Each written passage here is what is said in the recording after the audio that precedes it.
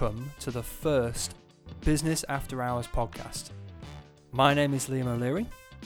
I am the host, and the first guest that I decided to get on was none other than Charlotte Hay.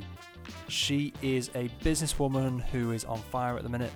She recently took over Healy Manor Hotel with her partner Stephen Bennett, and in this podcast we talk about all the ups and downs of her previous career in business, and also the previous past of Healy Manor, which is quite up and down. There's some interesting things, including ghost stories and drug deals. So there's a lot of interesting things that we talk about. We talk about staff issues. We went on to talk about customer service, branding, marketing, and all the important things about how to make a business run smoothly. So I really enjoyed this, and I hope you will too. Enjoy. Charlotte, thanks for being on the podcast. So you had a good day today? Yeah, pretty busy. Pretty busy. Out and about. Dramatic day. Oh, why? Yeah. Why so? We're going to kick in with a whole staffing restructure, so nothing too small. That'll be good. We can talk about that in a sec. But first of all, so you took over Healy Manor Hotel in the last 12 months. How the hell did that happen? Good question. How did it happen? So we officially took over on the 14th of March last year, so we're still not even a year old.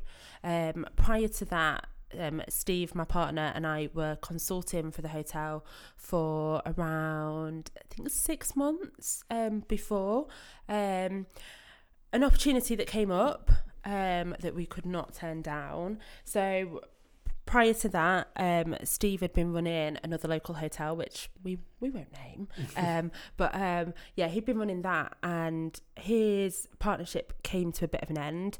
And we'd both decided to take a break from the hotel and hospitality world, and kind of try and work a little bit of a normal life. So 5 days a week instead of 7. Yeah, that's always the goal. You'll know that one, Liam. Yeah.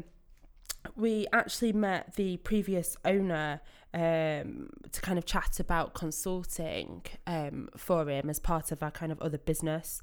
And it all started from there, really. He wanted to get out of the hotel industry and focus on his family. And Steve and I decided that we wanted to get back into it. Yeah. So here we are, less than a year later, and the business is going all right. Because before that... Before you were involved in hotels, you weren't doing that. No. You were doing fashion and styling and... Bit of everything, as some people might call it, the fluffy stuff in life. Yep. Creative stuff. Creative stuff, yes, creative stuff. So I actually started off down in London, moved down for university, went to London College of Fashion and studied fashion design and marketing. Quit uni after 2 years. Controversial subject with my parents. They weren't too impressed. They weren't happy? No, it's kind of... We all kind of go down that road that we're told to at school. You know, you go and do your A-levels, you then go to university, you then get a great job. And did you did uni for 2 years, so did you go willing to do it, or was it, I'm going because of my parents? No, it was definitely a willing thing for myself. Moving down to London was the most exciting thing as a 20-year-old. It was kind of stepping away from Grimsby, moving away from home, big lights and the bright city, Meet lots of cool people. Yeah, have a good time, like that. Party every night. Yeah. Do you know what? Funnily enough, I've always had a very strong work ethic, and I think it's come from, it's come from my parents. They've worked hard. My dad definitely came from nothing, and he'd worked hard his whole career, and has this great work mentality. So I moved down there to go to university and work my butt off. It was just that it wasn't challenging enough, and I just was not kind of being mentally stimulated by anything. And I'd actually been chatting with a friend and talking about university and kind of falling out of love with it and falling out of love with my course, and he'd actually said, why don't you go and work with my sister? she's a fashion stylist. Conversation was, why have we not had this conversation before? We've been friends for 2 years. I'm studying fashion, so why do I not know your sister's a fashion stylist? So went and met with Angie, his sister, and kind of fell into the world of celebrity and fashion styling. Okay. So I'd worked with the likes of Danny Minogue, Nigella Lawson. Name drop. We've got a name drop. Do you know what I mean? I got a lot to shout about. I was 21 at the time. I'd worked on a lot of big press launches for different movies and different TV shows, and it was all really exciting. Flip forward a few years, my dad had actually fallen poorly. And he was really ill. And I'd had a bit of a wake-up call thinking, don't want to be stressing out over a pair of shoes that cost more than my month's rent anymore. So decided to venture back up to Grimsby. At which point, kind of a couple of years being back home, I'd fallen into. I have worked hard for it, but I'd fallen into the food sector and kind of found a real unique opportunity in Grimsby and Lincolnshire, in the business world of food, for styling and branding and marketing. So it was kind of all of these things that I'd done in London and at university. I'd found quite a niche for it back up here in Grimsby. So decided to set up my company, which was The Creative Larder. And at which point I met Steve, who is still my partner to this day. So you met Steve because he was a client, essentially. You went in to do some styling work for the business? So that came a little bit after. I was actually writing for a magazine at the time, one of the local ones, and I was doing a food review of his restaurant. Okay. Yeah. And then we met, and it kind of really inspired me in terms of the food sector that is up here in Grimsby. And kind of falling on from that, I then started working with him on the Comfrey Duck and the Oaklands, which was his hotel at the time. Yeah. So that's where my kind of career in the hospitality world started. And this was, I think, probably about 5 years ago. So up until that point, I'd worked in bars and restaurants when I was younger, but nothing to the extent that I do now. Yeah, different level. So I've kind of come from this like hugely creative, marketing driven background to now running a 37-bedroom hotel, 2 function rooms, a pub, and soon to be a restaurant and a private dining room as well. So quite a dramatic change in 10 years. Yeah, that's a big change. Yeah. So you took over as CEO formally in the last couple of months, 6 months? Yeah. So back in March, that's when it became Steve and myself's business, complete owners of the business. We say 50-50, but I think he's the overriding boss. Yeah. He's got 25 years experience in the hospitality world, so there's no competing with that, really. He knows his stuff. He does know his stuff. He's cooked a few dishes that I definitely food. Approve of. Yeah, I mean, great cook. I mean, some of the recipes and stuff, I've seen him do it live. It's impressive. We cooked for your wedding. We hosted your wedding. I can't forget that one. I nearly forgot. So, since you took over, what was the biggest changes that you had to make to the business? Because obviously, someone else's business originally, they run it for a couple of years. You obviously come in and it's yours. You can do whatever you want with it. So, what was kind of the first couple of things you did? I think for us, and this is being kind of completely honest and transparent with everything, we'd taken over the business with quite a bad reputation locally. Healing Manor has a very jaded history. I don't know, do you know its full history? A little bit. Yeah. So kind of dating back to 1845, it was home to the Curwell horse, which was walked from Grimsby to Aintree, won the steeplechase at Grand National, and then was brought back to Grimsby. I think it trained at the manor. I'm not sure it was actually stabled there. So kind of a rich history in that respect. It was then owned by the Portman family, who own a large estate of London. So you've got Portman Square, And then there's quite a lot of other land and buildings that they own. Healing Manor Hotel was actually their holiday home. It was one of two, because obviously one holiday home is not enough. Yeah, I've got two. And then it remained a private residence for quite a while. And then I think it was in 2000, a local businessman took over it. And unfortunately, that didn't work. There was quite a big article in the paper. This was the guy that grew drugs in the... That's the one. Yes. Yeah, I remember that. Yeah. There's no hiding from it. It's a small town. So they actually grew drugs in the hotel? In the hotel, yes. My understanding is... And it wasn't a hotel at the same time, was it? No, so it was...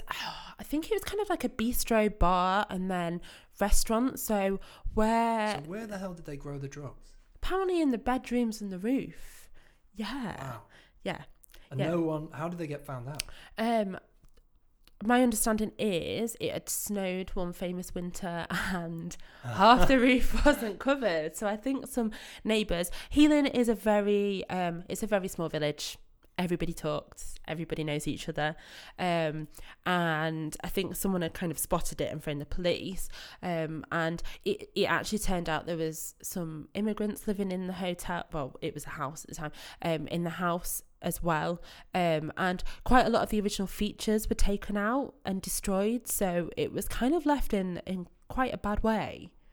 Wow. And then the owner that's still the owner now of the building. Yeah, so Mark, who still owns the building now, he took over, I think 6 years ago. So it's been very much like a love affair for him. Yeah. He's done an amazing job. I mean, the quality of the build. Because we obviously got married at Healing Manor in the barn. Yes. Yeah, like looks amazing. Yeah. Looks period, even though that's fairly new, isn't it? Like, that barn extension. Yeah, so the barn was converted 4 years ago. He'd converted the bedrooms in the house, which there's only 13 in the main house, kind of, I think 5 years ago. And then he's developed all the bedrooms around the courtyard area and the Pig and Whistle, I think 3 or 4 years ago. Yeah, it's a beautiful place. Grounds are amazing. Yeah. It's got a little island, which is, you don't get that at many hotels. Yeah, you just need to get a boat for the summer. That'd be quite cool. That would be health and safety nightmare. So I'll let you get on with that one. But so when you took over, obviously the building's in good quality. No drugs there, which is a bonus. Yeah. For some people, maybe. But so what did you do? What was like the first kind of month, 2 months that you just were like, right, I'm going to focus on X, Y, and Z? So for me personally, it was actually very much the marketing side of things. So Steve was taking care of the operations and the kitchen side. And for myself, it was really looking at what the story was that we were selling, what the product was that we're selling. I say was, but is, and kind of like really establishing Healing Manor as a brand, and within that brand, other brands as well. So we have the Pig and Whistle. So we kind of really wanted to make that something in its own rights. We'll be doing the same with the restaurant when we relaunch that later this year, and kind of stripping it back and going back to basics. So we inherited the social media channels, which is the Instagram, the Twitter, and the Facebook page. So kind of going into that, it was really about breaking down who Healing Manor's core target market is. For a lot of businesses, you can narrow that down to one type of target customer, but for us, it's the corporate side, the wedding side, and then the lifestyle sector. So kind of having a core understanding of who the target market is, what we want to do with the business, where we want to take it, and then how do we reach those customers and get the message out there that actually you come to Healing Manor and you can have a great meal, you can have great service. We've got beautiful bedrooms. We do have one of the most beautiful hotels in Lincolnshire, but it wasn't a story that had been shouted about until a few months ago. I noticed on your social media, yes, you got a really big following, and the imagery on there is amazing. You put a massive focus on that in terms of Instagram and Facebook and Twitter. How long did it take you to get the followers that you've got? Because you've got 6,000-7,000 on Instagram, Facebook. How did you do that? What was it when you first took over the social media accounts? Was there? Yeah. So when we first took over, the social media accounts were pretty much full of pictures of ghosts in the windows. What? Yeah. So there's kind of a bit of a spooky history. So the place is haunted? I don't believe it is. Oh, right. But someone says that it is. Someone says they saw a ghost, and now forever it's going to be the place to go ghost hunting and completely. And it was kind of, I think at the time, the people that were running, the social channels and everything saw it as quite a unique market. But being quite consumer driven, people don't buy into ghosts. It doesn't sell a wedding. Not for dining, maybe. Or food. Yeah. No. So we completely stripped back the social media. I think there was about 500 followers on Instagram at this point. So when you say strip back, you mean... delete everything. Oh, okay. Wow. Yeah, so just wipe it clean. Just going to throw it in. Quite a good book that I've read. It's called The Art of Thinking Clearly. It's full of all of these different fallacies and theories. And one of them talks about, so you've spent £3,000 on a website. We'll use this as it's quite relevant to yourself. No, you spent a lot of money on a website, yep. But that website is not performing well for your business, but you spent all this money on it, so you need it to work. You've got to make it work. Yeah. Instead of just saying, okay, let's write off that £3,000, let's start again, let's really understand the core of the business, the message of the business, who our target market is and what our product is, start over again and have a strategy behind it. And it's getting rid of that kind of mindset of holding on to something just because you've spent money or time on it. It doesn't mean it's working for the business. Yeah, I see that a lot, and it's hard not to do it yourself. I do struggle with it sometimes. You kind of think, well, I've invested a lot of time. Yeah. This podcast, for example. Yeah. Could invest a lot of time, could go absolutely nowhere, but you could just carry on doing it thinking it's going to pay off one day, and if it really isn't, it's hard to say to yourself, let it go. I think it's easy to do it from an external view. Yes. If you were to say to someone, look, I can see that this isn't going anywhere. Yeah. Maybe it's taking that mindset of actually looking from the outside in, and I know it's a conversation we have as friends and business owners, that you have to take a step away from your business and remove all the personal aspects of it and actually look at it from a strategic point of view. Yeah, and it is hard. I find the only real way I can do it is to literally get out of the business. Yeah. And just go away. And usually if I'm away, you're on holiday, for example, you sat by the pool. Can we make a joke about your 4-week holidays? Business aspiration right there, Liam. That was 3 weeks, not 4. Yeah. But I do get a lot of ribbing for that. But I put the business in a position where I knew it would be fine. Yeah. I'd never have done it if I wasn't completely happy with how things were being run. But I got to that point with lots of little mini breaks where you kind of sit by a pool, you're not getting distracted by email and all the other things, and you can kind of have a bit of time to yourself and say, you know what, I don't think that thing that we do actually works as well as we thought it did, or maybe the way we've invested in reports was a good one. So we do marketing reports for clients. They weren't getting read, but we were like, well, this is how we've done it. We've sold it to clients this way, and then we're like, screw it. It's holding on to all of those, that kind of that mindset and those things that we've invested so much time and money into.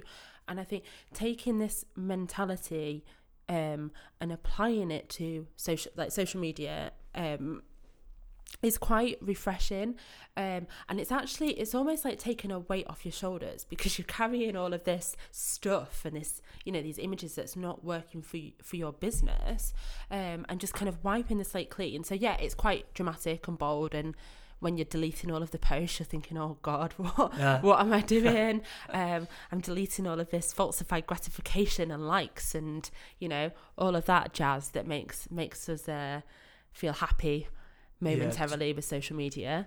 Dump it. So we got rid of all of the content, so to speak, and we did the same with the website, the images, and we started again, and we built it up from essentially a blank canvas.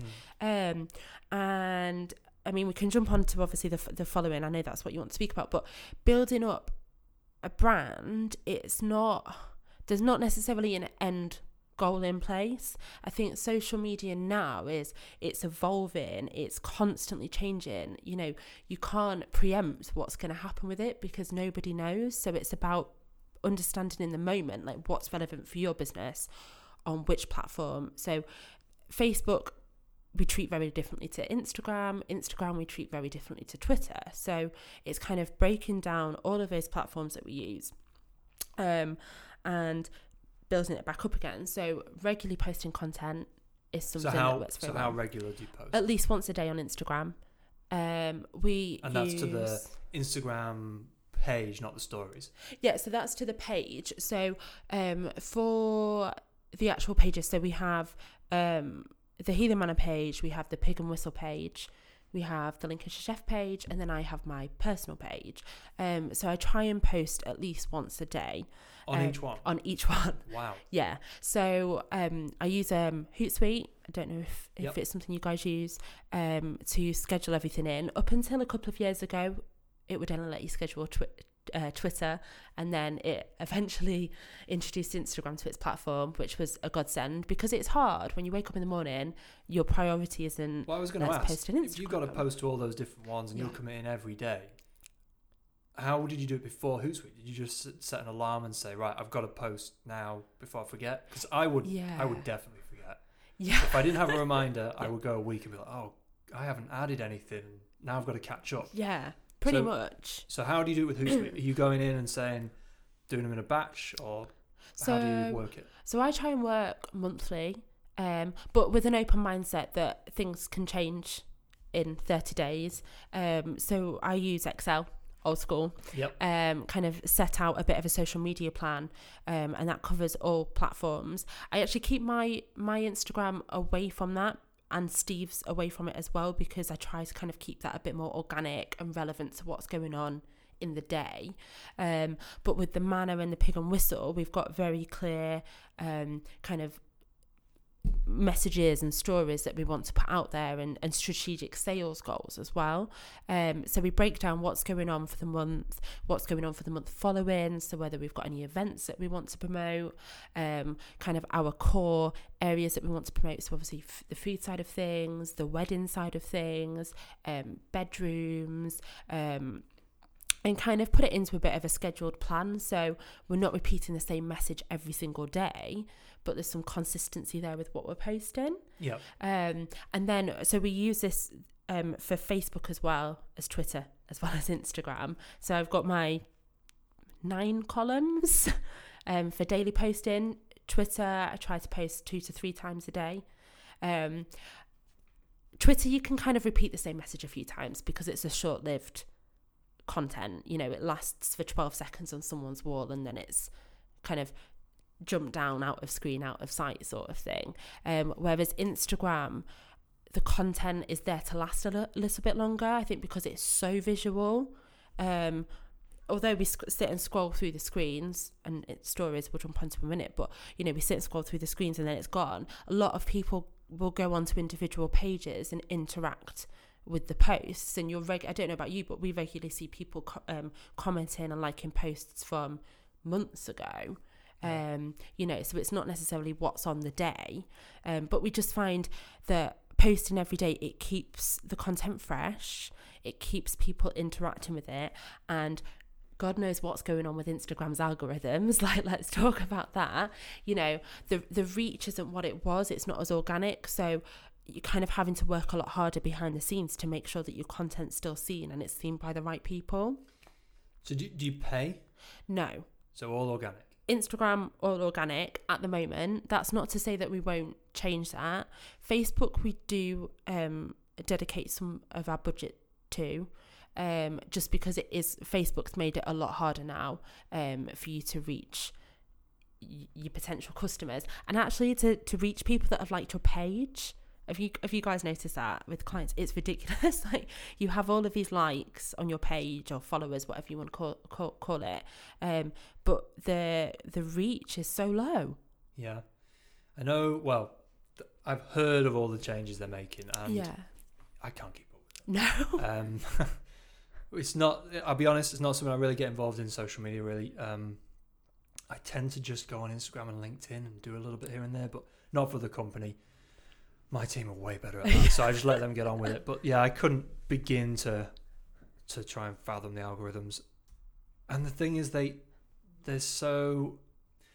problem that I have with social media is you are relying on companies that their interests are not the same as yours. Yeah. And so they could change it overnight. You know, Yeah. Facebook could change something drastic where a website or a business that relies on them as a sales tool could literally just stop.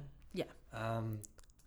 So yeah, I don't know. It's one of those things where I would be, if I was in a business relying on a lot of social media, I'd be constantly just panicking the next day. Something's going to happen in the news, or the whole thing with the data scandal with Facebook, and you just think, God, I mean, how far away are they from changing everything or getting sued into oblivion?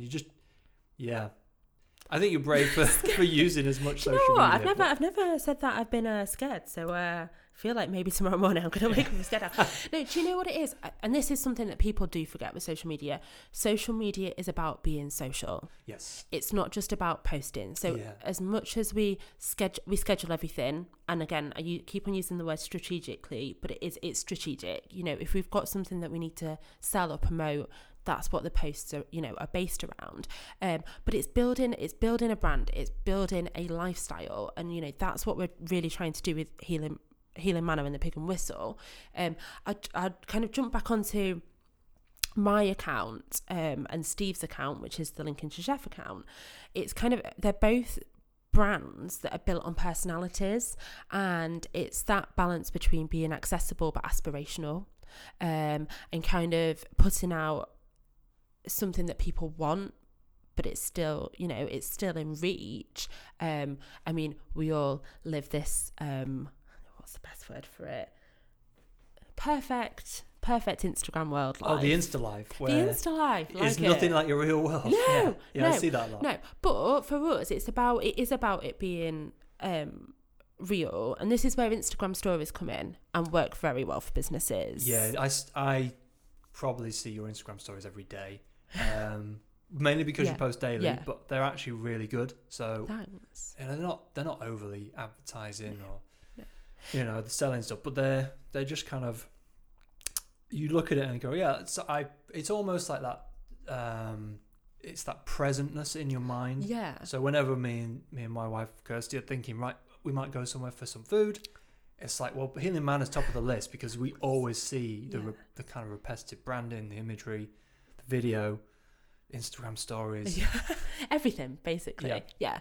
So it's that purpose on purpose. Yeah, it is, and it's that mindset of kind of a little bit more of the old school marketing, going back to the days of, which is still very relevant, like mailers, emailers.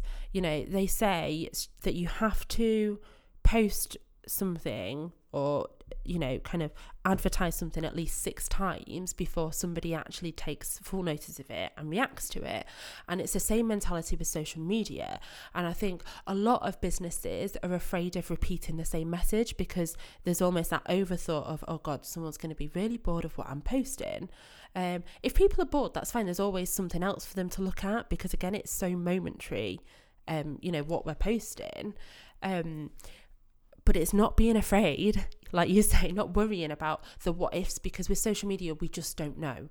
We don't know. It's almost like a drug, isn't it? You can know the long-term effects of cocaine or having to take antibiotics constantly, whereas social media, we don't know the long-term effects of it and the psychological damage that it's having on not only teenagers, but adults as well, because people are becoming so consumed by everything that we see. And I think as a business, it's having a responsibility and taking responsibility to make sure that what we are putting out there isn't going to damage anyone. It's not going to damage something. All of our products are an accessible price point. We're not out there to rip anyone off. If someone's getting married, they're looking for a wedding venue. Use social media to put yourself out there. If someone's looking for somewhere to go out for dinner, we're posting pictures of steaks, we're posting pictures of salads, we're posting jokey, which I know you'll have seen, jokey, realistic, behind the scenes images, you know, and it goes back to this accessible and aspirational, that there's a raw reality behind the facade and the perfect pictures that we see on the main page. Yeah, it is a good mixture Yeah. that you have. Some of the stuff behind the scenes of the staff is great. Definitely. Not for under 16s, because there is occasionally some swearing from Steve.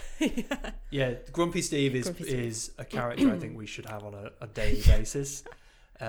He is hilarious, but it does show that real side. Yeah. Where you kind of can almost, well, I know Steve. Yeah. I met him. But if I'd never met him and I was just interacting with you on social media, I would feel like I've met him. And then I've got that connection. Yeah. Which I think is good, and businesses can use that. There are quite a few good local brands, I think, do it really well. Daniela Draper, Daniela herself, a sister and a mother, are really good. They post things, and it's always it always seems quite on brand. Yeah. They've created a lifestyle around a product, and actually, when you're buying a piece of Daniela Draper jewellery, you're not just buying a piece of jewellery, you're buying a part of their lifestyle. And that's what social media is about now. It's a lifestyle. It's not just a product. Yeah, there's a lot doing it really, really well.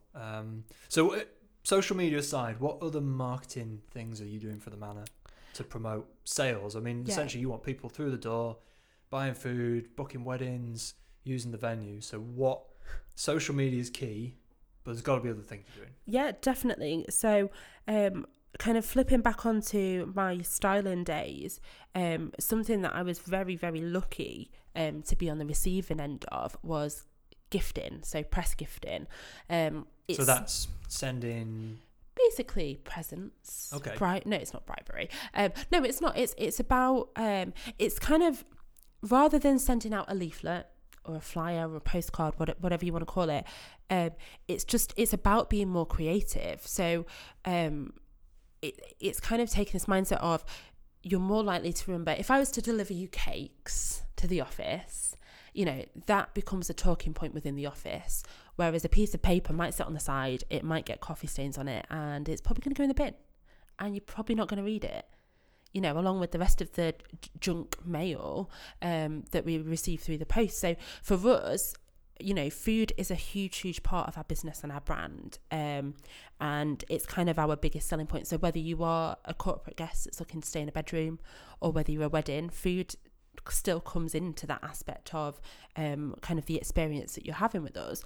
So for us, kind of gifting, we say gifting, but kind of some press promotional experiences, something we were looking at doing for Valentine's Day was actually sending out like love heart helium balloons, and then some kind of like pavlovas or some scones, some cakes, whatever the pastry chef has got time to make, to some kind of like key target businesses.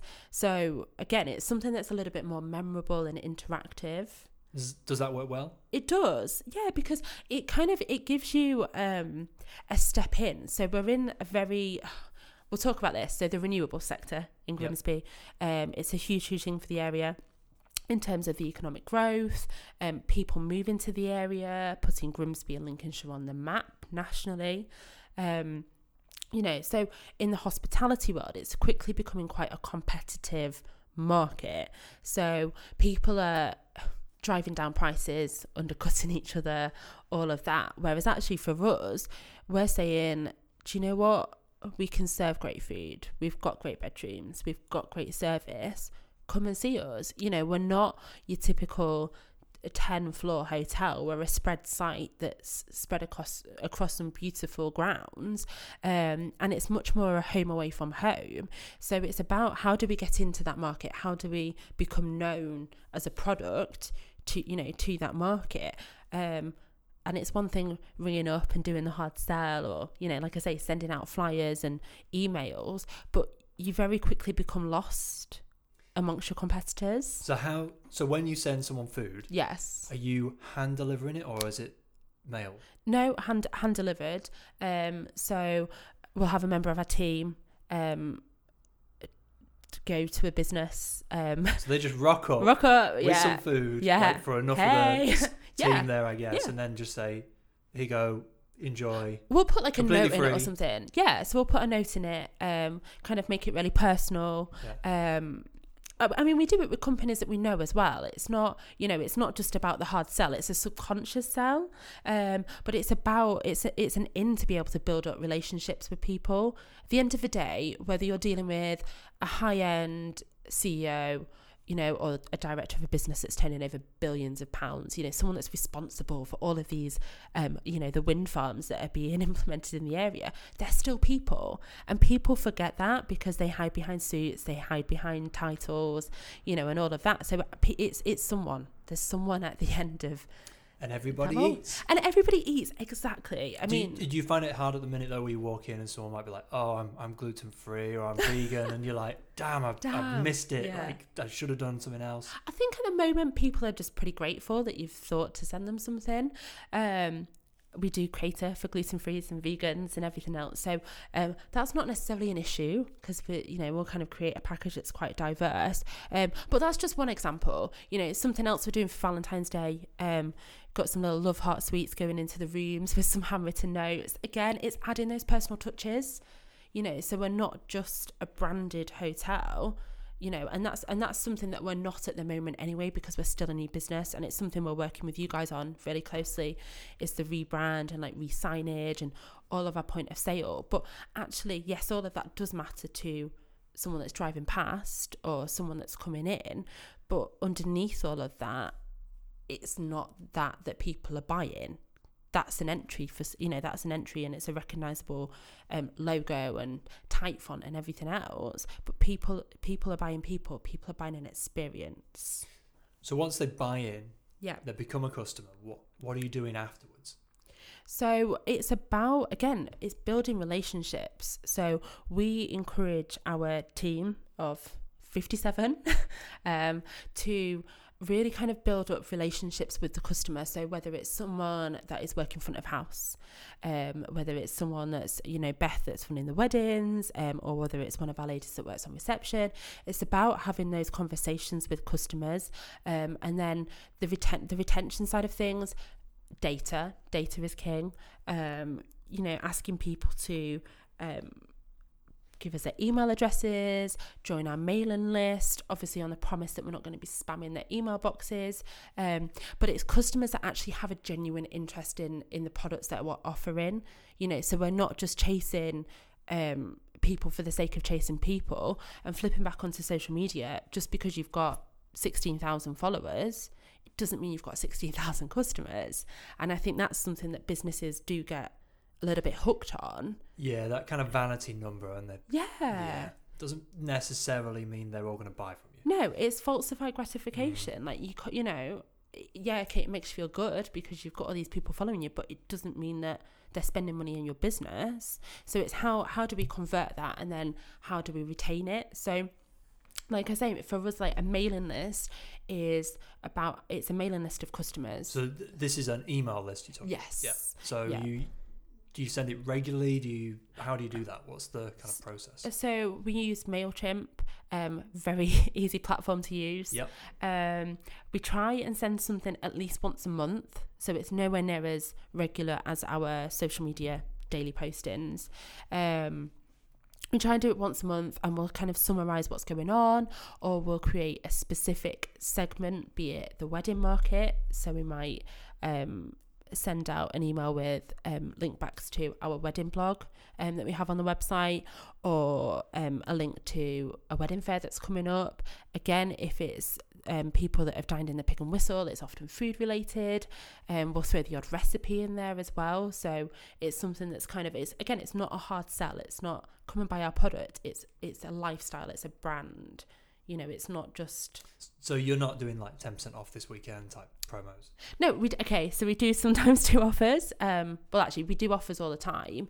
They do change dependent on what's going on at the hotel.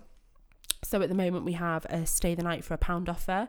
So you spend £99 in the pub, which is quite easy if you're having, a nice meal and then some wine, some gins, etc., or rums. You like rums, Liam? Do you like my rum? Yeah, I've got a good selection of rums going on. And then they can stay the night for £1. So this is very much about tapping into our local market. Why would they want to come and stay in a hotel when they can get a taxi home? Whereas actually £100 per couple is a reasonable night out. So it just means during the weekend when we're not in wedding season, it helps entice new customers in that perhaps haven't dined with us before. It's a nice treat for customers that use us regularly. And it's cheaper than a taxi home. Yeah, I was just thinking that. Yeah. If you're given the choice, stay in a nice hotel for £1. Yeah. Or pay, I don't know, 20, 30 quid to get a taxi to go back home. I'd be very, very surprised if a lot of people are like, no, I'll opt for the taxi. Yeah. So it's because I've seen the rooms and stayed in them, but they are beautiful and really comfortable. I want to go stay there. You should come again. Stay there we go. Stay the night for £1. Literally live around the corner, but yeah. Be nice to come and stay. So what do you find of all the marketing tactics that you do? What's the most effective for the manor? For us, definitely social media through and through, and building up the brands with personalities. So it's something we actually spoke about before we started this podcast, but call myself a strategic schizophrenic, and the idea behind that is the personalities between each brand. So we can go from posting something as Stephen Bennett, the Lincolnshire chef, on his profile, something that's a bit more lifestyle and brand led on my profile, and then we're talking about weddings on Healing Manor's profile. So it's kind of like jumping between the brands. But customers seem to react really well to that because it's kind of there's a diversification across them all. It's not just one flat product that you're trying to sell. Yeah, it makes sense. I've definitely seen more businesses do that where they've got the sub brands rather than just trying to put everything under one umbrella. And you find that works well for the business as a whole? Yeah, because I think you can put across a much stronger direct message. So rather than diluting Healing Manor's platform with food, because we get a lot of wedding kind of feedback and inquiries through the Healing Manor Instagram specifically. So rather than diluting that with the Pick and Whistle food, we give the Pick and Whistle its own platform. Again, with the corporate market, that's more Twitter-led. So our tweets are more driven around bedrooms, function rooms, meeting spaces, lunchtime offerings, food offerings.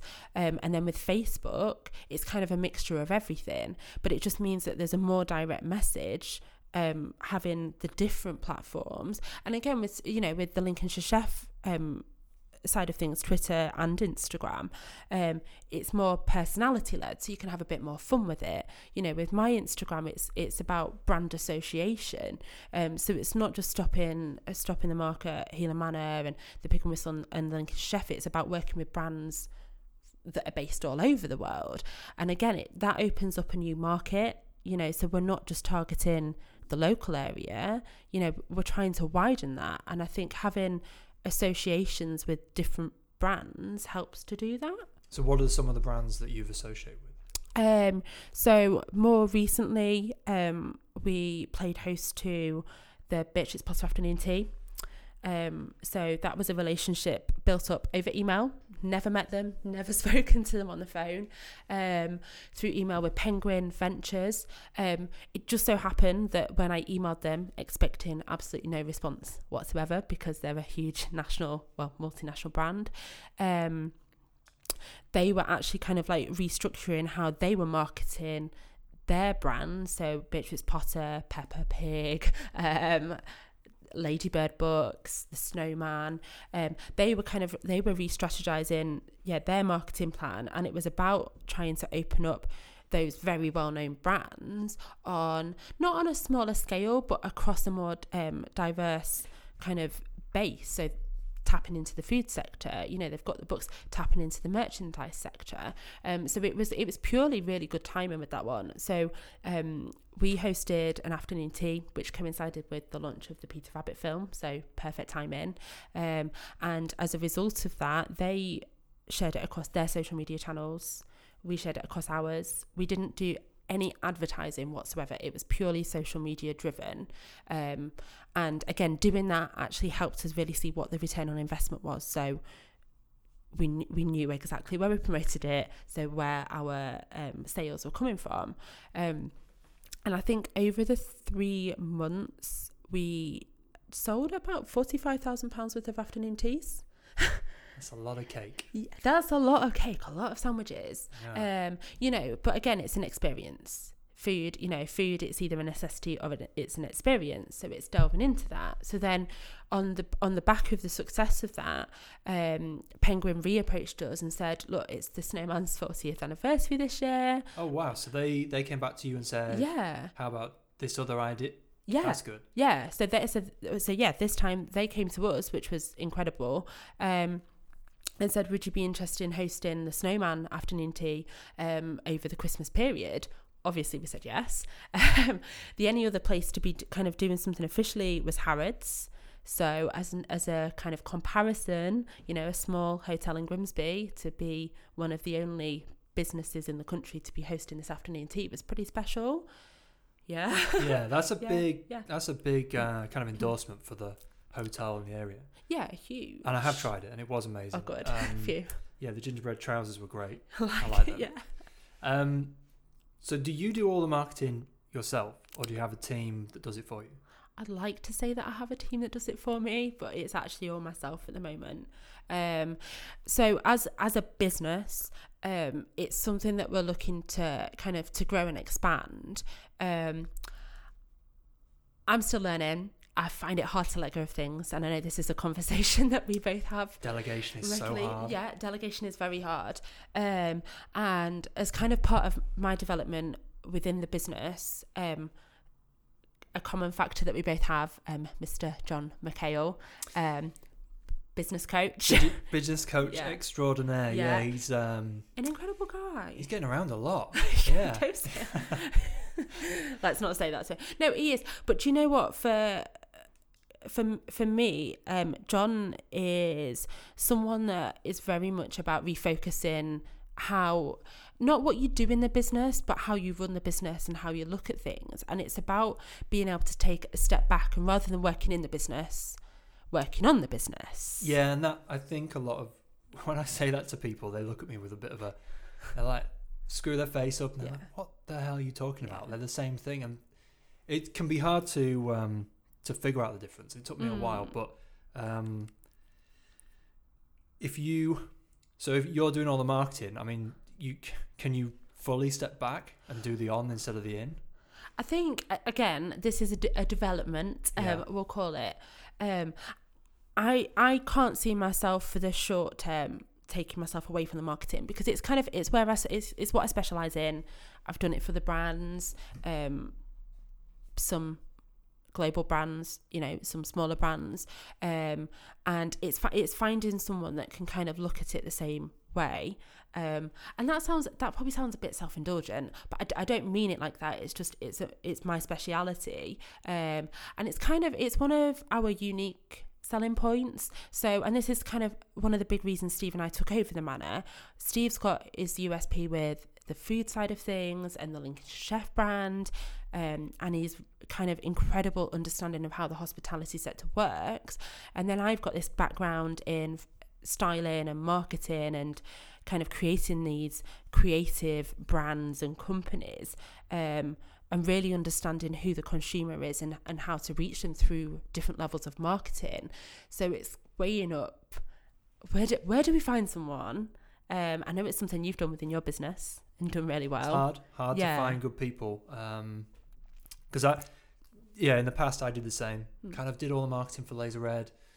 Kind of very, very heavily focused on the brand. Yeah.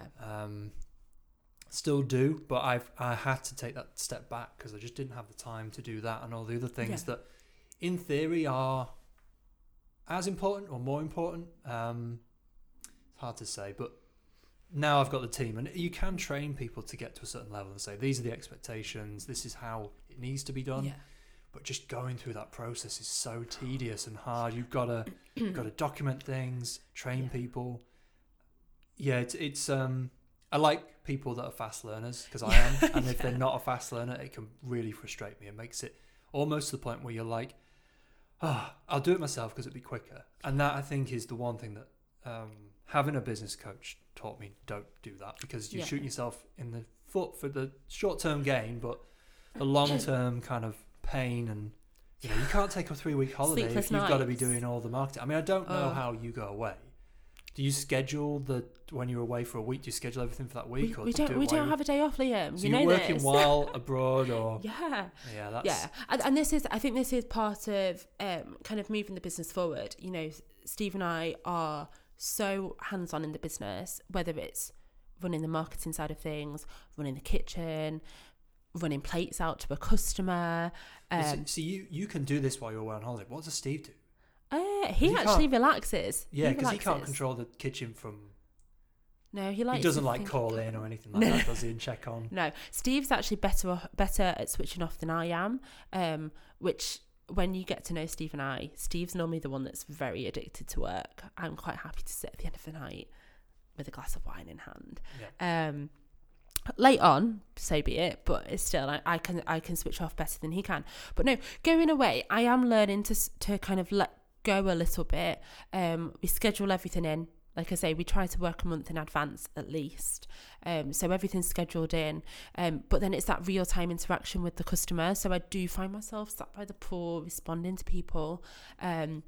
Something that we have kind of integrated into the business is our reception team. They actually look after Facebook specifically. So not the posts and the content, but more so the messaging. So something... Do you get a lot of people message you through? Oh my gosh. Facebook? Yeah. And something that we've noticed more recently is if you don't respond to people within a very quick amount of time, how quick? They've already messaged someone else within an hour. Yeah.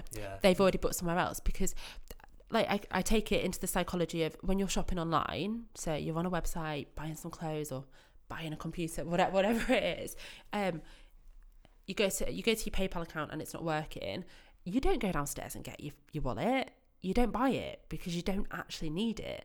And it's that short-lived need and crave. So if we don't respond to customers quick enough, we can end up losing that sale. So we've had to train reception to treat Facebook the same as they treat an email and a phone call.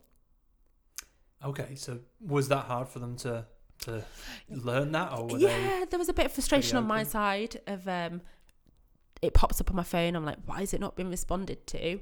But it's been about training the team and actually getting them to understand why it's so important to respond to the message as quickly as they do an email. Yeah. And I think once they understand why you're doing something, there's no retaliation towards it, because they get, it's not just me nagging at them saying, can you respond to the Facebook messages? Just do it.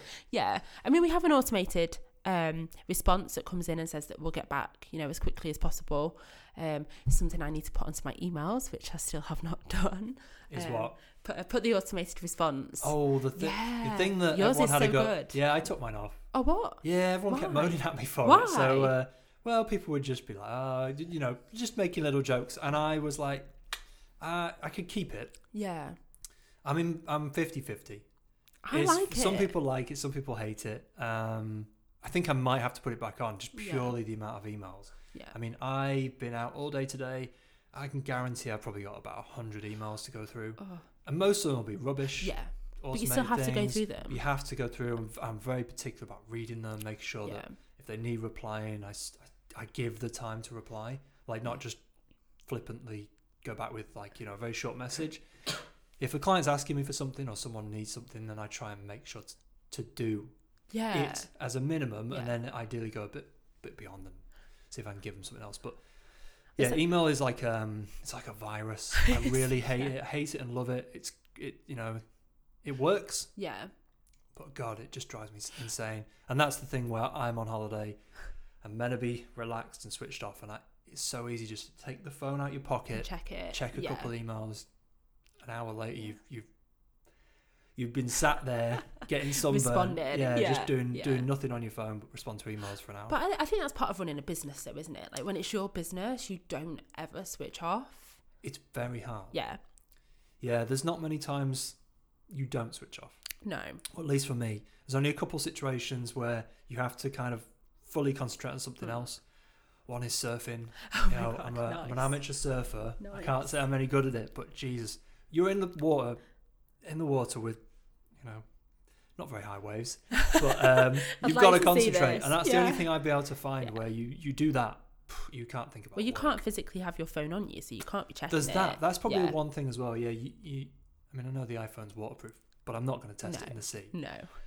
So I try and stay away from it that way. But other than not being able to switch off, as a new kind of CEO, what's another key thing that you find super difficult? I could probably list quite a few. Okay, well, a few. We can jump into a few. We'll jump into some quick ones. So this is something that I've kind of spoken about quite a lot with a few different people. I've always worked for myself since I left school, pretty much. Freelancing, doing different things, and I've always had. I don't think I could ever work for anybody else. I think you'll probably say the same thing. Yep. Yeah. I couldn't imagine me working for someone else. No. I think I'd drive them insane. Yeah. They'd be like, just chill out. Yeah. Calm down. Don't do that much. I think I would be able to, but it would be a very weird situation. Because I haven't. Oh God, how long? I've been doing this for like 18 years. I don't think I've worked really classed as work for anyone else. No. And I think when you've got that in you, whether it's in you or whether it's something that you learn, I personally think it's something that's in you, and working for myself is something that I've always done since I left school, but the hardest transition I've gone through is working for myself and by myself is very different to running my own business and employing people, and it's something that I don't think anyone can prepare you for, and I don't necessarily mean it in a doom and gloom way at all. It's actually one of the best and most rewarding things.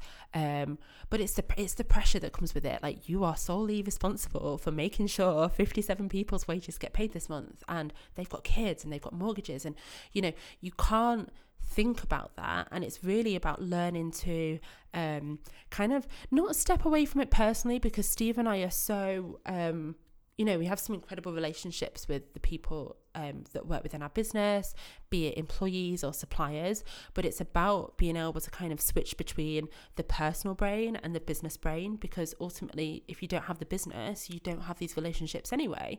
And it's trying to understand that and have some humility with it and be okay with it and be content with it. And it's a big thing. Hard. It's a big thing. Having that humility is important. Yeah. Everyone's human at the end of the day, whether you're the boss or the employee. I definitely see a lot of businesses changing how they treat the staff, the culture within the business. It's something I'm very passionate about. I think culture is a big thing. It's something we've worked hard on here. How does it differ in hospitality? Is it difficult to create that? Is it? I'm going to go straight in with a yes. Yeah, okay. It's really difficult.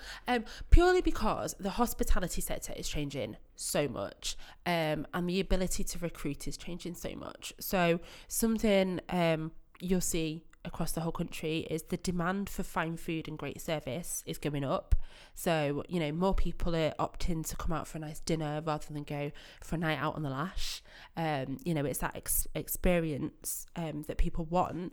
But the ability to recruit in the hospitality sector is really difficult because it's not an aspirational career. It's not an aspirational job. And it's tough. Yeah, it's tough. I've seen Burnt and all these other films where there's a chef and they work to the bone. So, I mean, is that real? It is. And do you know what? So social media is one of the biggest. It's helped us build our business. It's helped us grow the sales in our business. But also it's one of the biggest reasons why recruitment in the hospitality sector specifically is becoming so difficult, because we see these Instagram perfect plates of food, but actually the reality of producing that food times by, let's say 500. So we do the business awards, we cater for that. So that's 500 3 courses, a 3-course meals that you have to produce within an hour and a half, 2 hours.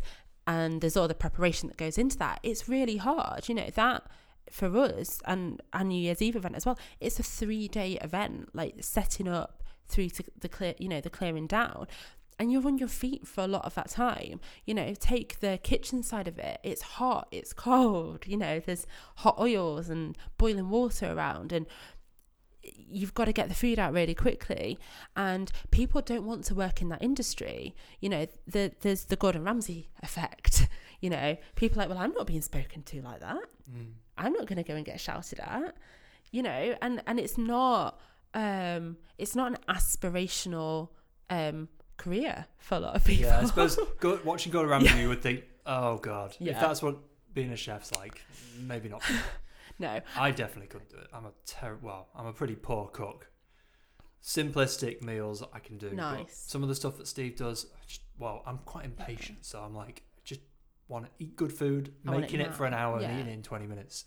Seems like it's that sunk cost fallacy thing again. It's like, I've invested an hour, now I don't want to eat it. Exactly. So with the recruitment side, how do you get over it then? I can't say that we're quite getting over it. We're kind of just on the cusp of really trying to understand a new way of recruiting. So something that Steve in particular is very passionate about is working with schools and colleges. So kind of like pre-16, we work very closely with a couple of schools in Grimsby. And we give them a very honest view of what it's like to work in the hospitality sector, but also kind of show them the end product, so looking at it from a customer's perspective and actually what a great experience it can be, and give them that aspiration to come and work in the industry. It's very much about bridging that gap between education and industry, and it's not, do you know what, this is something that's not just relevant to the hospitality sector. It's true in the fashion world, I'm sure it's true in the digital world. Kids now, they want to be YouTube stars, they want to be Instagram influencers. There isn't that drive to actually work and serve plates of food, talk to people. God forbid we have to speak to someone and can't interact through our iPhone. Yeah.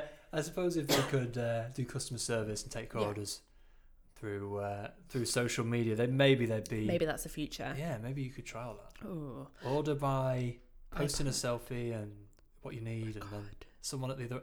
I don't know. No, that's probably not going to work. No, let's not go there. Probably be much slower. No. But it's hard, and recruitment is hard. And do you know what? Expectations of employees is hard.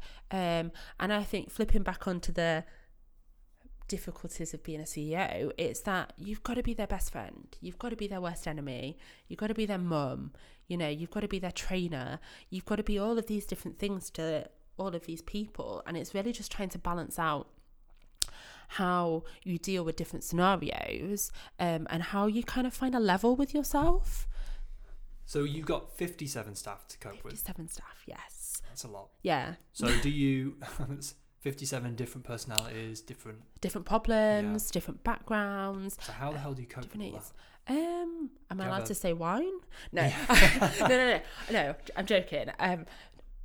It's really hard, and I think, again, this is something that people don't really talk about a lot. It is really hard, and do you know what, having conversations with people like yourself, there's a lot of other, well, not a lot, but quite a few other business people in the local area, and actually just sitting down and, we do it, we'll have a coffee and have a chat and, bounce ideas and bounce problems off each other. And sometimes just having that conversation about what a difficult day you've had, and someone else saying, actually, do you know what? I've had a pretty difficult day as well. It makes it quite real, because I think otherwise it can be quite lonely.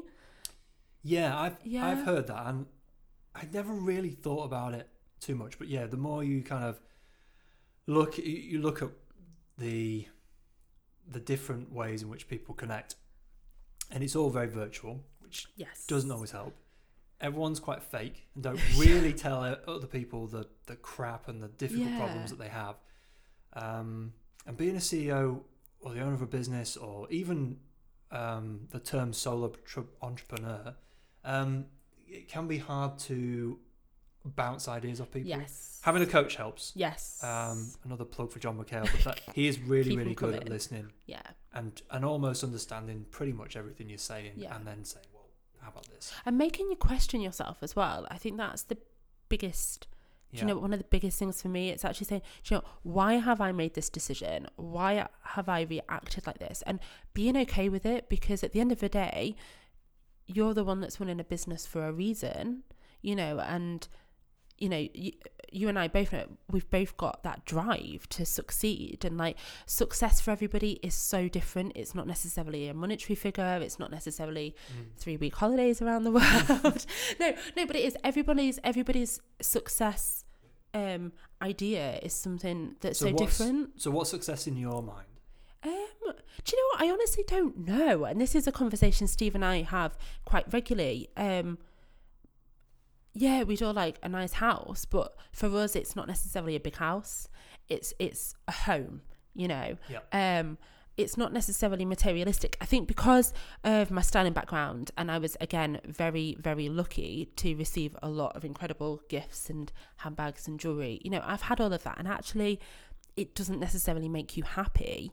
So success for me right now is actually getting to the end of the day and being like, do you know what?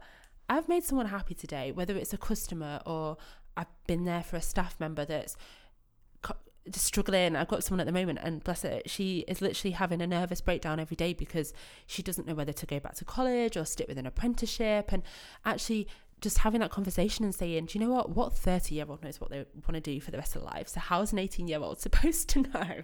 You know, and actually that kind of feel-good factor to know that you've helped someone, that's success. Yeah, I completely agree. It's hard to define success, and everyone does it differently. And a lot of people look at Richard Branson, all these big, you know, entrepreneurs, and they've done all these incredible things. I think that's great. Definitely something to aim for. Yeah. But I couldn't imagine doing what Branson's done and have an island and all that stuff. It'd be cool, but I've got an island. That would be nice. It's tiny, but we've got one. Yeah, that would. I mean, he's got 2 now. Oh my god, he's got 2. But do you know what I think as well? Success, it's about not having to have any worries. Yeah, that's a good way to put it. Because worry is never nice. No, anxiety and worry are definitely things that I think a lot of people have. Sometimes legitimate, sometimes over very small things. But for business owners, there's a lot of stuff to worry about. There is, and I think finding a way to handle that, because I think anxiety in a way is important because it makes you real and it makes you understand the situations and it makes you more approachable with your team. But actually being able to take a step away from a situation and look at it logistically, and again strategically, helps you drive it forward, so you're not kind of hanging yourself up on the tiny things. For me, I'm really lucky that I get to do something I love with someone that I love, and vice versa for Steve. So when we're both working a 16-hour day, you know, there's no one at the end of a phone nagging, well, what time are you finishing? What time are you getting home? You know, we've got that understanding. So as a pressure on a personal and business level, that's kind of removed. And I know I've always got someone at the end of the day to sit and talk to, whether it's a positive or it's a questionable, you know, kind of scenario that we've been through in the day.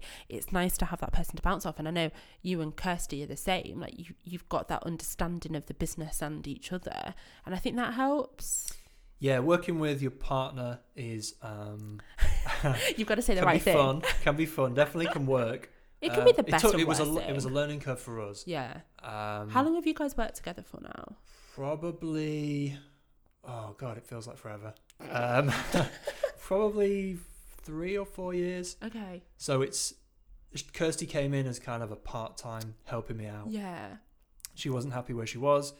And then it just kind of snowballed into she was really good, whatever I gave her. She's very, very meticulous. So she was good at the admin, the finance side. And then, we've been together a long time before. Yeah, so it wasn't like a new relationship. But I think working together and being together, it is very different. It's very different. And it took a lot of learning about almost compartmentalizing, because otherwise you would just be and it must be harder for you and Steve, but me and Kirsty could kind of switch off at certain points. Yeah. She's very good at that. I really struggle. So it's not too bad. I think it's a woman thing. Do you know what? I think it's like a natural instinct. So when you're at home, like we get to the point and this is like a regular weekday occurrence and it's 1:00 and I'm literally like, Steve, Like, let's just cut the conversation. Let's put some crime documentaries or dramas on. That's our escapism. Netflix, you know, in bed. Literally, just let's watch something that can just completely switch your mind off. And you have to, because if you don't, you become so obsessive and hooked on the small parts, you know, that you forget why you're doing it and what you're doing. So if you have a super stressful day, things have gone a bit tits up. Pretty much every day. You need to kind of just sort your head, your mental state out. How do you do that? Wine and Netflix. Wine and Netflix is a good one. Yeah, completely. Or a dirty takeaway. Everyone laughs at us because obviously Steve's a chef. He never cooks for me. It does seem strange. Yeah, it seems like I think everyone would imagine you to go home and have like a 3-course dining experience and expertly cooked food, but no, you don't. No, okay. He doesn't cook for me. I cook for him sometimes, but the reality of running the business that we're running means we often don't get to eat until gone 11 o'clock at night. So Just Eat, probably more used than Instagram. No, it's not. It's one of our most used apps. Switching off, having a pizza and a glass of wine is definitely something. But for me personally, just taking a moment to myself. And do you know what? I've not kind of dedicated any time to like mindfulness or anything. You know, I haven't got like a automatic switch off that I can use, but just having a moment to myself. And I found, do you know what? As you get older, it's really important to find some contentment with yourself, like being okay with who you are, being okay with who you are when you're on your own. You know, and you've kind of not got anyone to draw your attention away from that, and kind of regrounding yourself a little bit. And do you know what? I probably do it 10 times a day.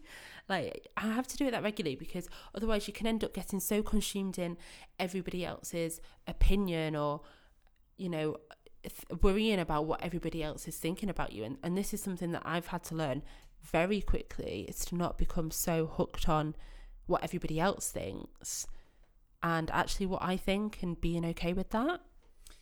Yeah, it's difficult. Yeah. Yeah, I think for me it was really hard. It's easy to get caught up on what other people may think of a decision or something you've done. Yeah. That's sometimes. How did you find, because this is something I'm still learning. Like, I say I'm not a worrier, but then when it comes to certain situations, I end up overthinking, oh God, what are they going to think of me? Yeah, it's hard. John, again. Yeah, sometimes you just got to think, fuck it. Like, I either do it or I don't. Yeah. What's the worst that can happen? Pros and cons list. I mean, it sounds pretty basic, but I've done that a few times for some like key decisions where you're like, I could go this way or I could go that way. Now, what are the pros for this way? What are the pros for that way? Cons, and you kind of talk it out. Having a sounding board is good. Yeah. Definitely recommend speaking to someone, and ideally someone who can relate. Like, it's sometimes not useful to speak to someone who isn't in business, who hasn't run a business, who really doesn't have any of the same problems, and just so a wife or a husband, for example, who isn't in the business, doesn't really have any say or impact or deep knowledge. They can be sometimes the worst people to ask. Yeah, it's hard because do you know what? It's not that you don't value an opinion. You value their opinion. It's just they don't. It's like asking, someone who's not a dentist about, a tooth that's wobbly. They don't know. Yeah. They can give what they think is logical, but it's got no real ground in any kind of experience that they've had. So I think definitely looking for someone who has business experience, which is why, one of the reasons why I do this, I want to do this, because shares ideas with other people. But it is, I think you've got a unique scenario because you and Steve are in it so much. Yeah. You are going to be able to make decisions together and almost have like, not a vote, but like if you're seeing something from one perspective because you're just kind of blinded by, I don't know, the desire to rebrand the business or whatever. And Steve might be like, well, I'm looking at the finances and that might not be the right decision. That's a unique perspective. Yeah. So I don't have really that at the minute. I know other business owners, they kind of are on their own as well. Yeah. And this is this loneliness that comes in. And I think for Steve and I, so many of our friends are like, oh my God, how, like, I couldn't think of anything worse than working with my partner. You know, and I've had that. Oh, people, they don't understand. Whereas actually, do you know what, for Steve and I, we couldn't imagine not working together. And it sounds really sad, and it's, you know, it's not meant like that, but we genuinely couldn't, because we've found a level between ourselves, so we know whose role is what.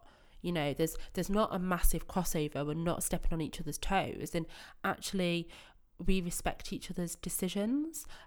Sometimes we do have to argue it out, and we try and do that in a dark room away from everybody else. Sometimes we do, because there's a difference of opinion, but again, it's that respecting each other enough to know that, okay, I know I'm probably going to emotionally react to something, so I'm not always going to come up with the best decision because I'm looking at it from an emotional perspective. Steve is a chef, he's a bit more hot-headed, so sometimes he makes irrational decisions very quickly. So it's just about finding that balance between the two. So do you find you complement each other in your different approaches or skill sets? Yeah, definitely. Yeah, I mean, we both come from completely different backgrounds. Again, we both have completely different roles in the business, and I think for us, it's what makes us quite unique. You know, we've got a very unique skill set between the two of us, and actually we both not big each other up, that's not the right word, but we both kind of help each other grow. You know, there's no malice in anything. Self-preservation, going to use this word. Do you know what it's something that we're speaking about in the business a lot at the moment, and especially with the team. Often people make decisions because it benefits them personally rather than, say, the business collectively. Whereas having a partnership, you know, Steve and I both on that same level, we've both got the same end goal. There's no malice in anything. We're both driving for the same thing, although we don't know what that is. You know, it is, and it's that daily satisfaction, it's that daily reward, and I think having that really helps kind of have a balance. So if you had to learn one thing or improve on one area of your own skill set, what would that be? There's a lot, because I am still growing and learning, but I think it's, for me at the moment, it's the managerial side of things. So it's not necessarily being a CEO or a director of a company, it's the managing people, managing expectations. And it's ironic because I do that on a daily basis with marketing. You know, we create a perception, but that perception has to be delivered in the product. So if we put a picture of food out, that picture of food has to look how it looks on Instagram in that perfect scenario. Whereas managing expectations with the team, everybody has a different purpose in life, you know, whether it's because they're working because they need to go home and feed their family, or whether they're working because they want to progress in their career. It's really about managing their expectations and making sure that we create a realistic backdrop for them that benefits them but also benefits the business and helps each other grow.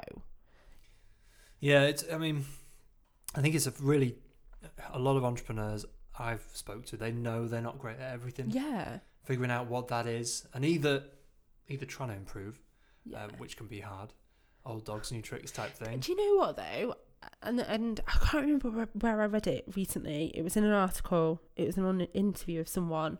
But they were talking about how actually they've always been a good all-rounder. And I was like, do you know what? That's me. I've never excelled in anything. Like I was that weird person that was good at art and good at maths, whereas most people are good at one. And they were saying that actually a lot of entrepreneurs and business leaders are good all-rounders, and then you employ the people that are good at specific areas to help the business grow. And I was like, okay, actually that, do you know what, I can really resonate with that. It really makes sense. Yeah, I think you're right. A lot of entrepreneurs you look at, they're not like a specialist in one thing. No. And if they are, they're usually like a small business or a niche business where they do their thing, I don't know, like a dressmaker. Yeah. But they can't really ever let go of the reins. They can't really grow the business because they can't employ people to train them. I'd say I kind of resonate with that. It makes sense. Okay, so another question for you. So you may have already answered this, but Okay. business plan is something that gets thrown around a lot. I get asked, what's the business plan, or should I have a really? business plan? How do I do a business Yeah. plan? I kind of have one. It's very loose. It's not like I couldn't give a 7-page PDF document saying, right, these are all the things and this is exactly the roadmap. Yeah. Do you have that? Does Healing Manor have something where you've sat down with Steve and gone, right, this is where we want to get to, and then this is how we're going to do it? Or is it quite free and it adapts based on different things? So we do have a business plan.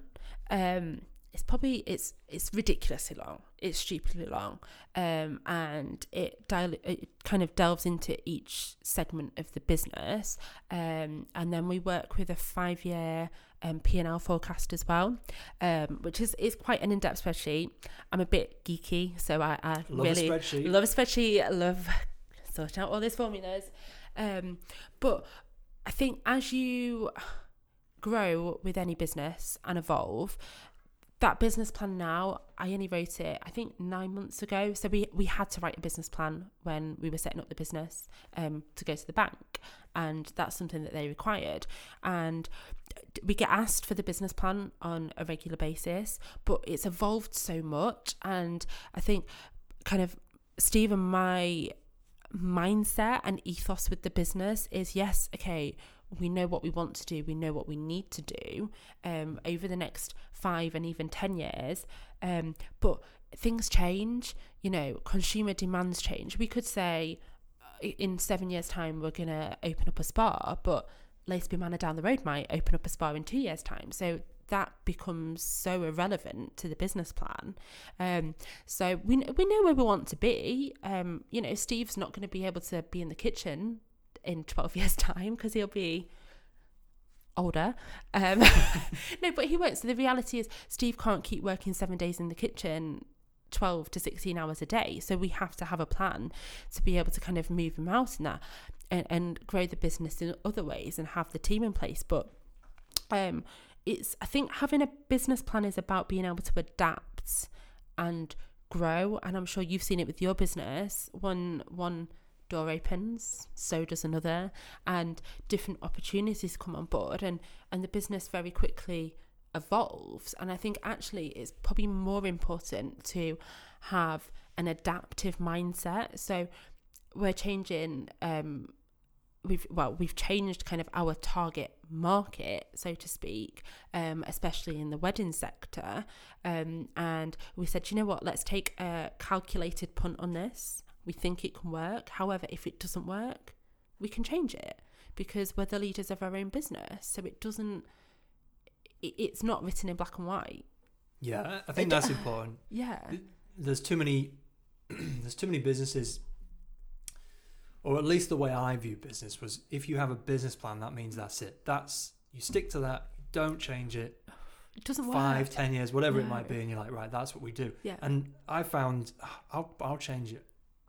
Well, not the core thing, but there'll be opportunities where they'll just crop up, and you're like, I could do that. And the other side of the coin though is shiny object syndrome, and I find I have to battle against that. So you're like a magpie. Well, it's kind of like magpie. You start one thing, yeah, you're not finished with it, you're halfway through or whatever, and then something else comes up. So I had within the space of a couple of weeks, 3 people come to me with business opportunities, and I was like, I'm so tempted to do everything. And you kind of work out, well, there's not enough time to do all that and all the stuff that I've already got planned. So saying no, and this is something that I've read about and watched YouTube videos on about saying no, and I was like, oh, that would be dead easy. Like, why is this a problem for people? Yeah. But actually, when you've got an opportunity and you're like, that could work. I like the idea of it. I really want to do it, but just how will it affect what else I'm doing? That's the thing where I can say no then. If I step back and say, if I do that, that'd be great, but how would this be affected? Yeah.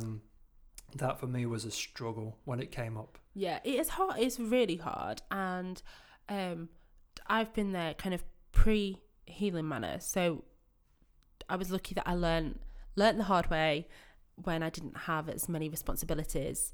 And I was a yes person, you know, every opportunity, but I just found myself, I found myself resenting the situation that I was in because it wasn't fulfilling me and it wasn't making me happy. And actually, you can get to a point where you take too much on. So it is about stripping that back. And it's something that kind of Steve and I have done very consciously with the Manor. So, for example, we've hosted a New Year's Eve party at Grimsby Auditorium for 4 years. Very successful. Normally sells out within the first month of the year for around 400 people. And the buzz that you get at the end of the night when you're like, oh my God, we've made so many people's New Year's Eves beyond what they expected. But the reality of doing that is it's really bloody hard. And it's the busiest time of the year at the hotel. You know, everyone's knackered after the Christmas party nights and the 1,500 afternoon teas that we've served and 3,000 turkey dinners that we've cooked, 3,000. Well, that's wow. it could be more. It could be more. Wow. But it's a lot. And actually taking a step back and saying, what does this event bring to us, not only from a business perspective but a personal perspective? And actually it's something that we lost a lot of sleep over because it takes so much time and effort to put it together and create it. And then there's the pressure of 400 people's expectations because you can't mess up New Year's Eve for people. Just like a wedding, you will never be forgiven. So taking that step back and saying, do you know what, let's just focus on what we've got in front of us at the Manor. Let's do something small. Let's do it well. Actually, it's equally as rewarding at the end of the night. And it's not, it's not even the financial side of things. It's the sanity that you have to keep within yourself. And I think learning to say no helps you keep that sanity because you're making mostly the right decisions. Is there any decisions that you've made where you've like, that was not the right thing, I should have done something else?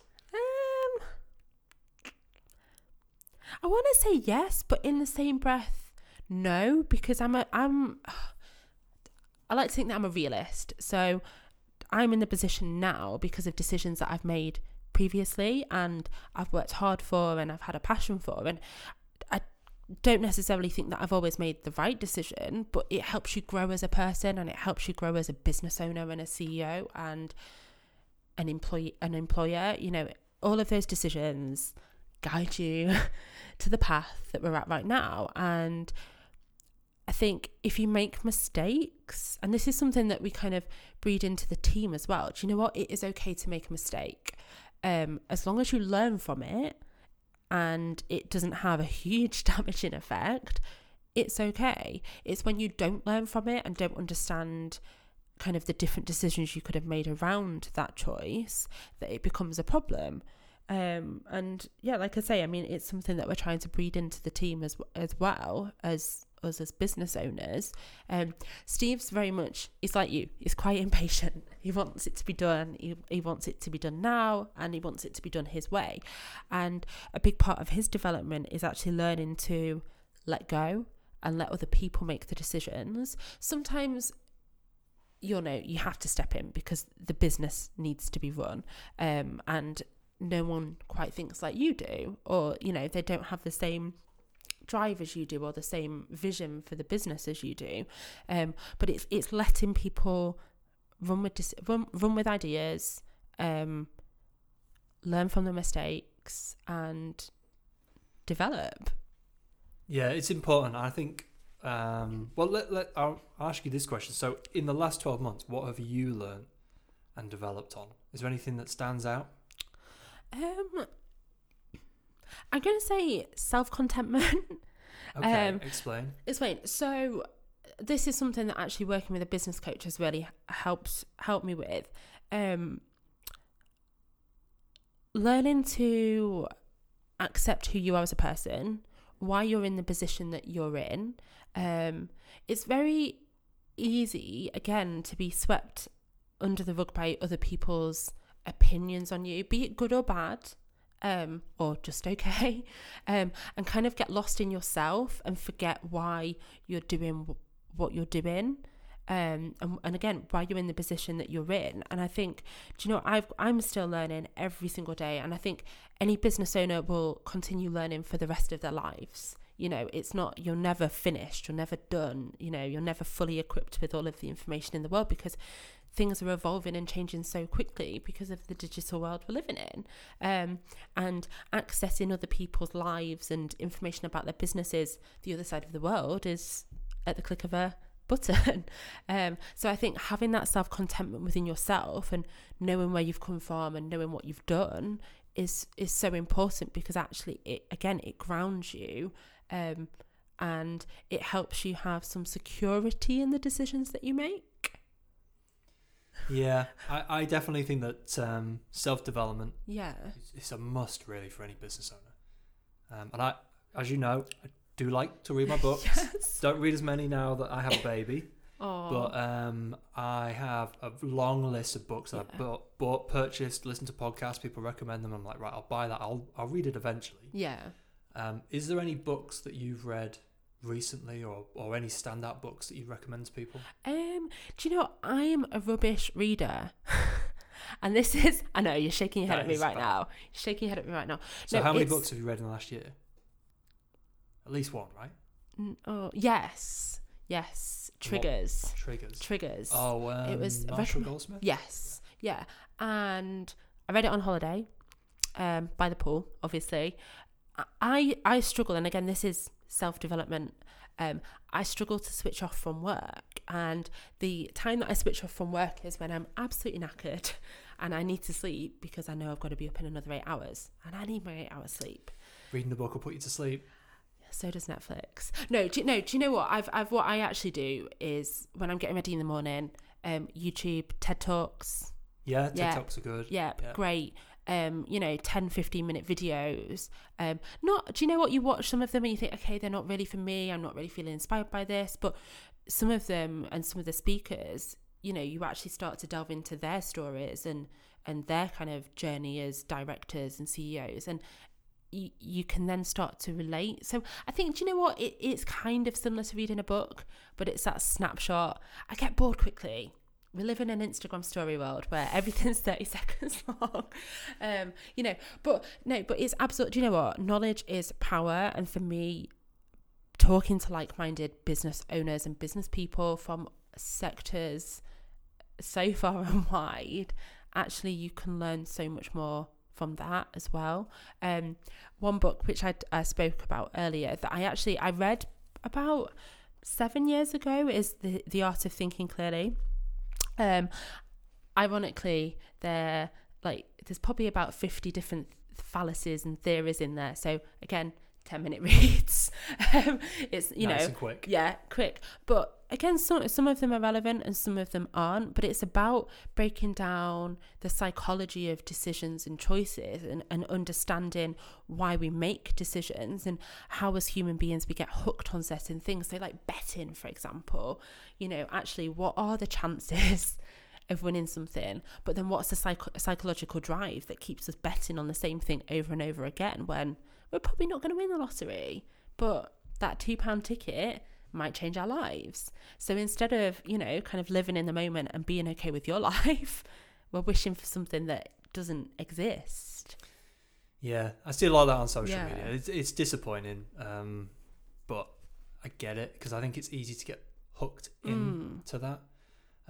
Okay, so maybe a takeaway is that Charlotte needs to read more books. Yeah. I'll give you like a handful when you leave. Oh, I'd appreciate that. So, any inspiration or role models that you've got that spur you on? I mean, you said you watch the YouTube videos and the TED Talks, and I actually found doing that for a couple, like mornings, if I do it in the morning, if you're not quite feeling as energized as you normally would be, putting one of those on can work. Gary Vee, he's a big one. I mean, he's on speed or something. He's just constantly upbeat. You put his video on, it does kind of get you pumped up and ready for the day. But is there anyone that you specifically, like your go-to? No one? No, do you know what? Like, I think, again, this is my, I'm not going to say scatty brain, fluffy brain. I'm more topic inspired rather than people inspired, if that makes sense. So if there's a specific topic, so there was a book that I started to read and then actually ended up watching YouTube videos instead, and it was about being comfortable with the uncomfortable. So at that moment in time, that was so relevant for me because I was new to being an employer and having these difficult conversations with people. That was relevant to me, and so were other people's, YouTube videos talking about that topic, and for me it was a relatable topic. Again, if I'm finding that I'm having a blip with marketing and social media and, hitting my head against that invisible brick wall of, God, what do we do next? We've done it all. What do we do next? Just kind of going back, to some books or, to YouTube and trying to find that inspiration again. For me, people that are inspiring are actually probably people that are a bit closer to home. There's a lot of people around me that they work hard and they're passionate about what they do, and they're passionate about the local area as well as, the bigger things in life. Actually, that to me hits home a little bit more. So I'm not going to name, any big names specifically or anything, but yeah, roundabout way. Well, that's good. I mean, thank you very much for doing this. No, thank you for inviting me. Giving me time. I know you've got to shoot off. You've got an appointment to get to. So we will call it a wrap. Perfect. Thank you very much. No, thank you for having me.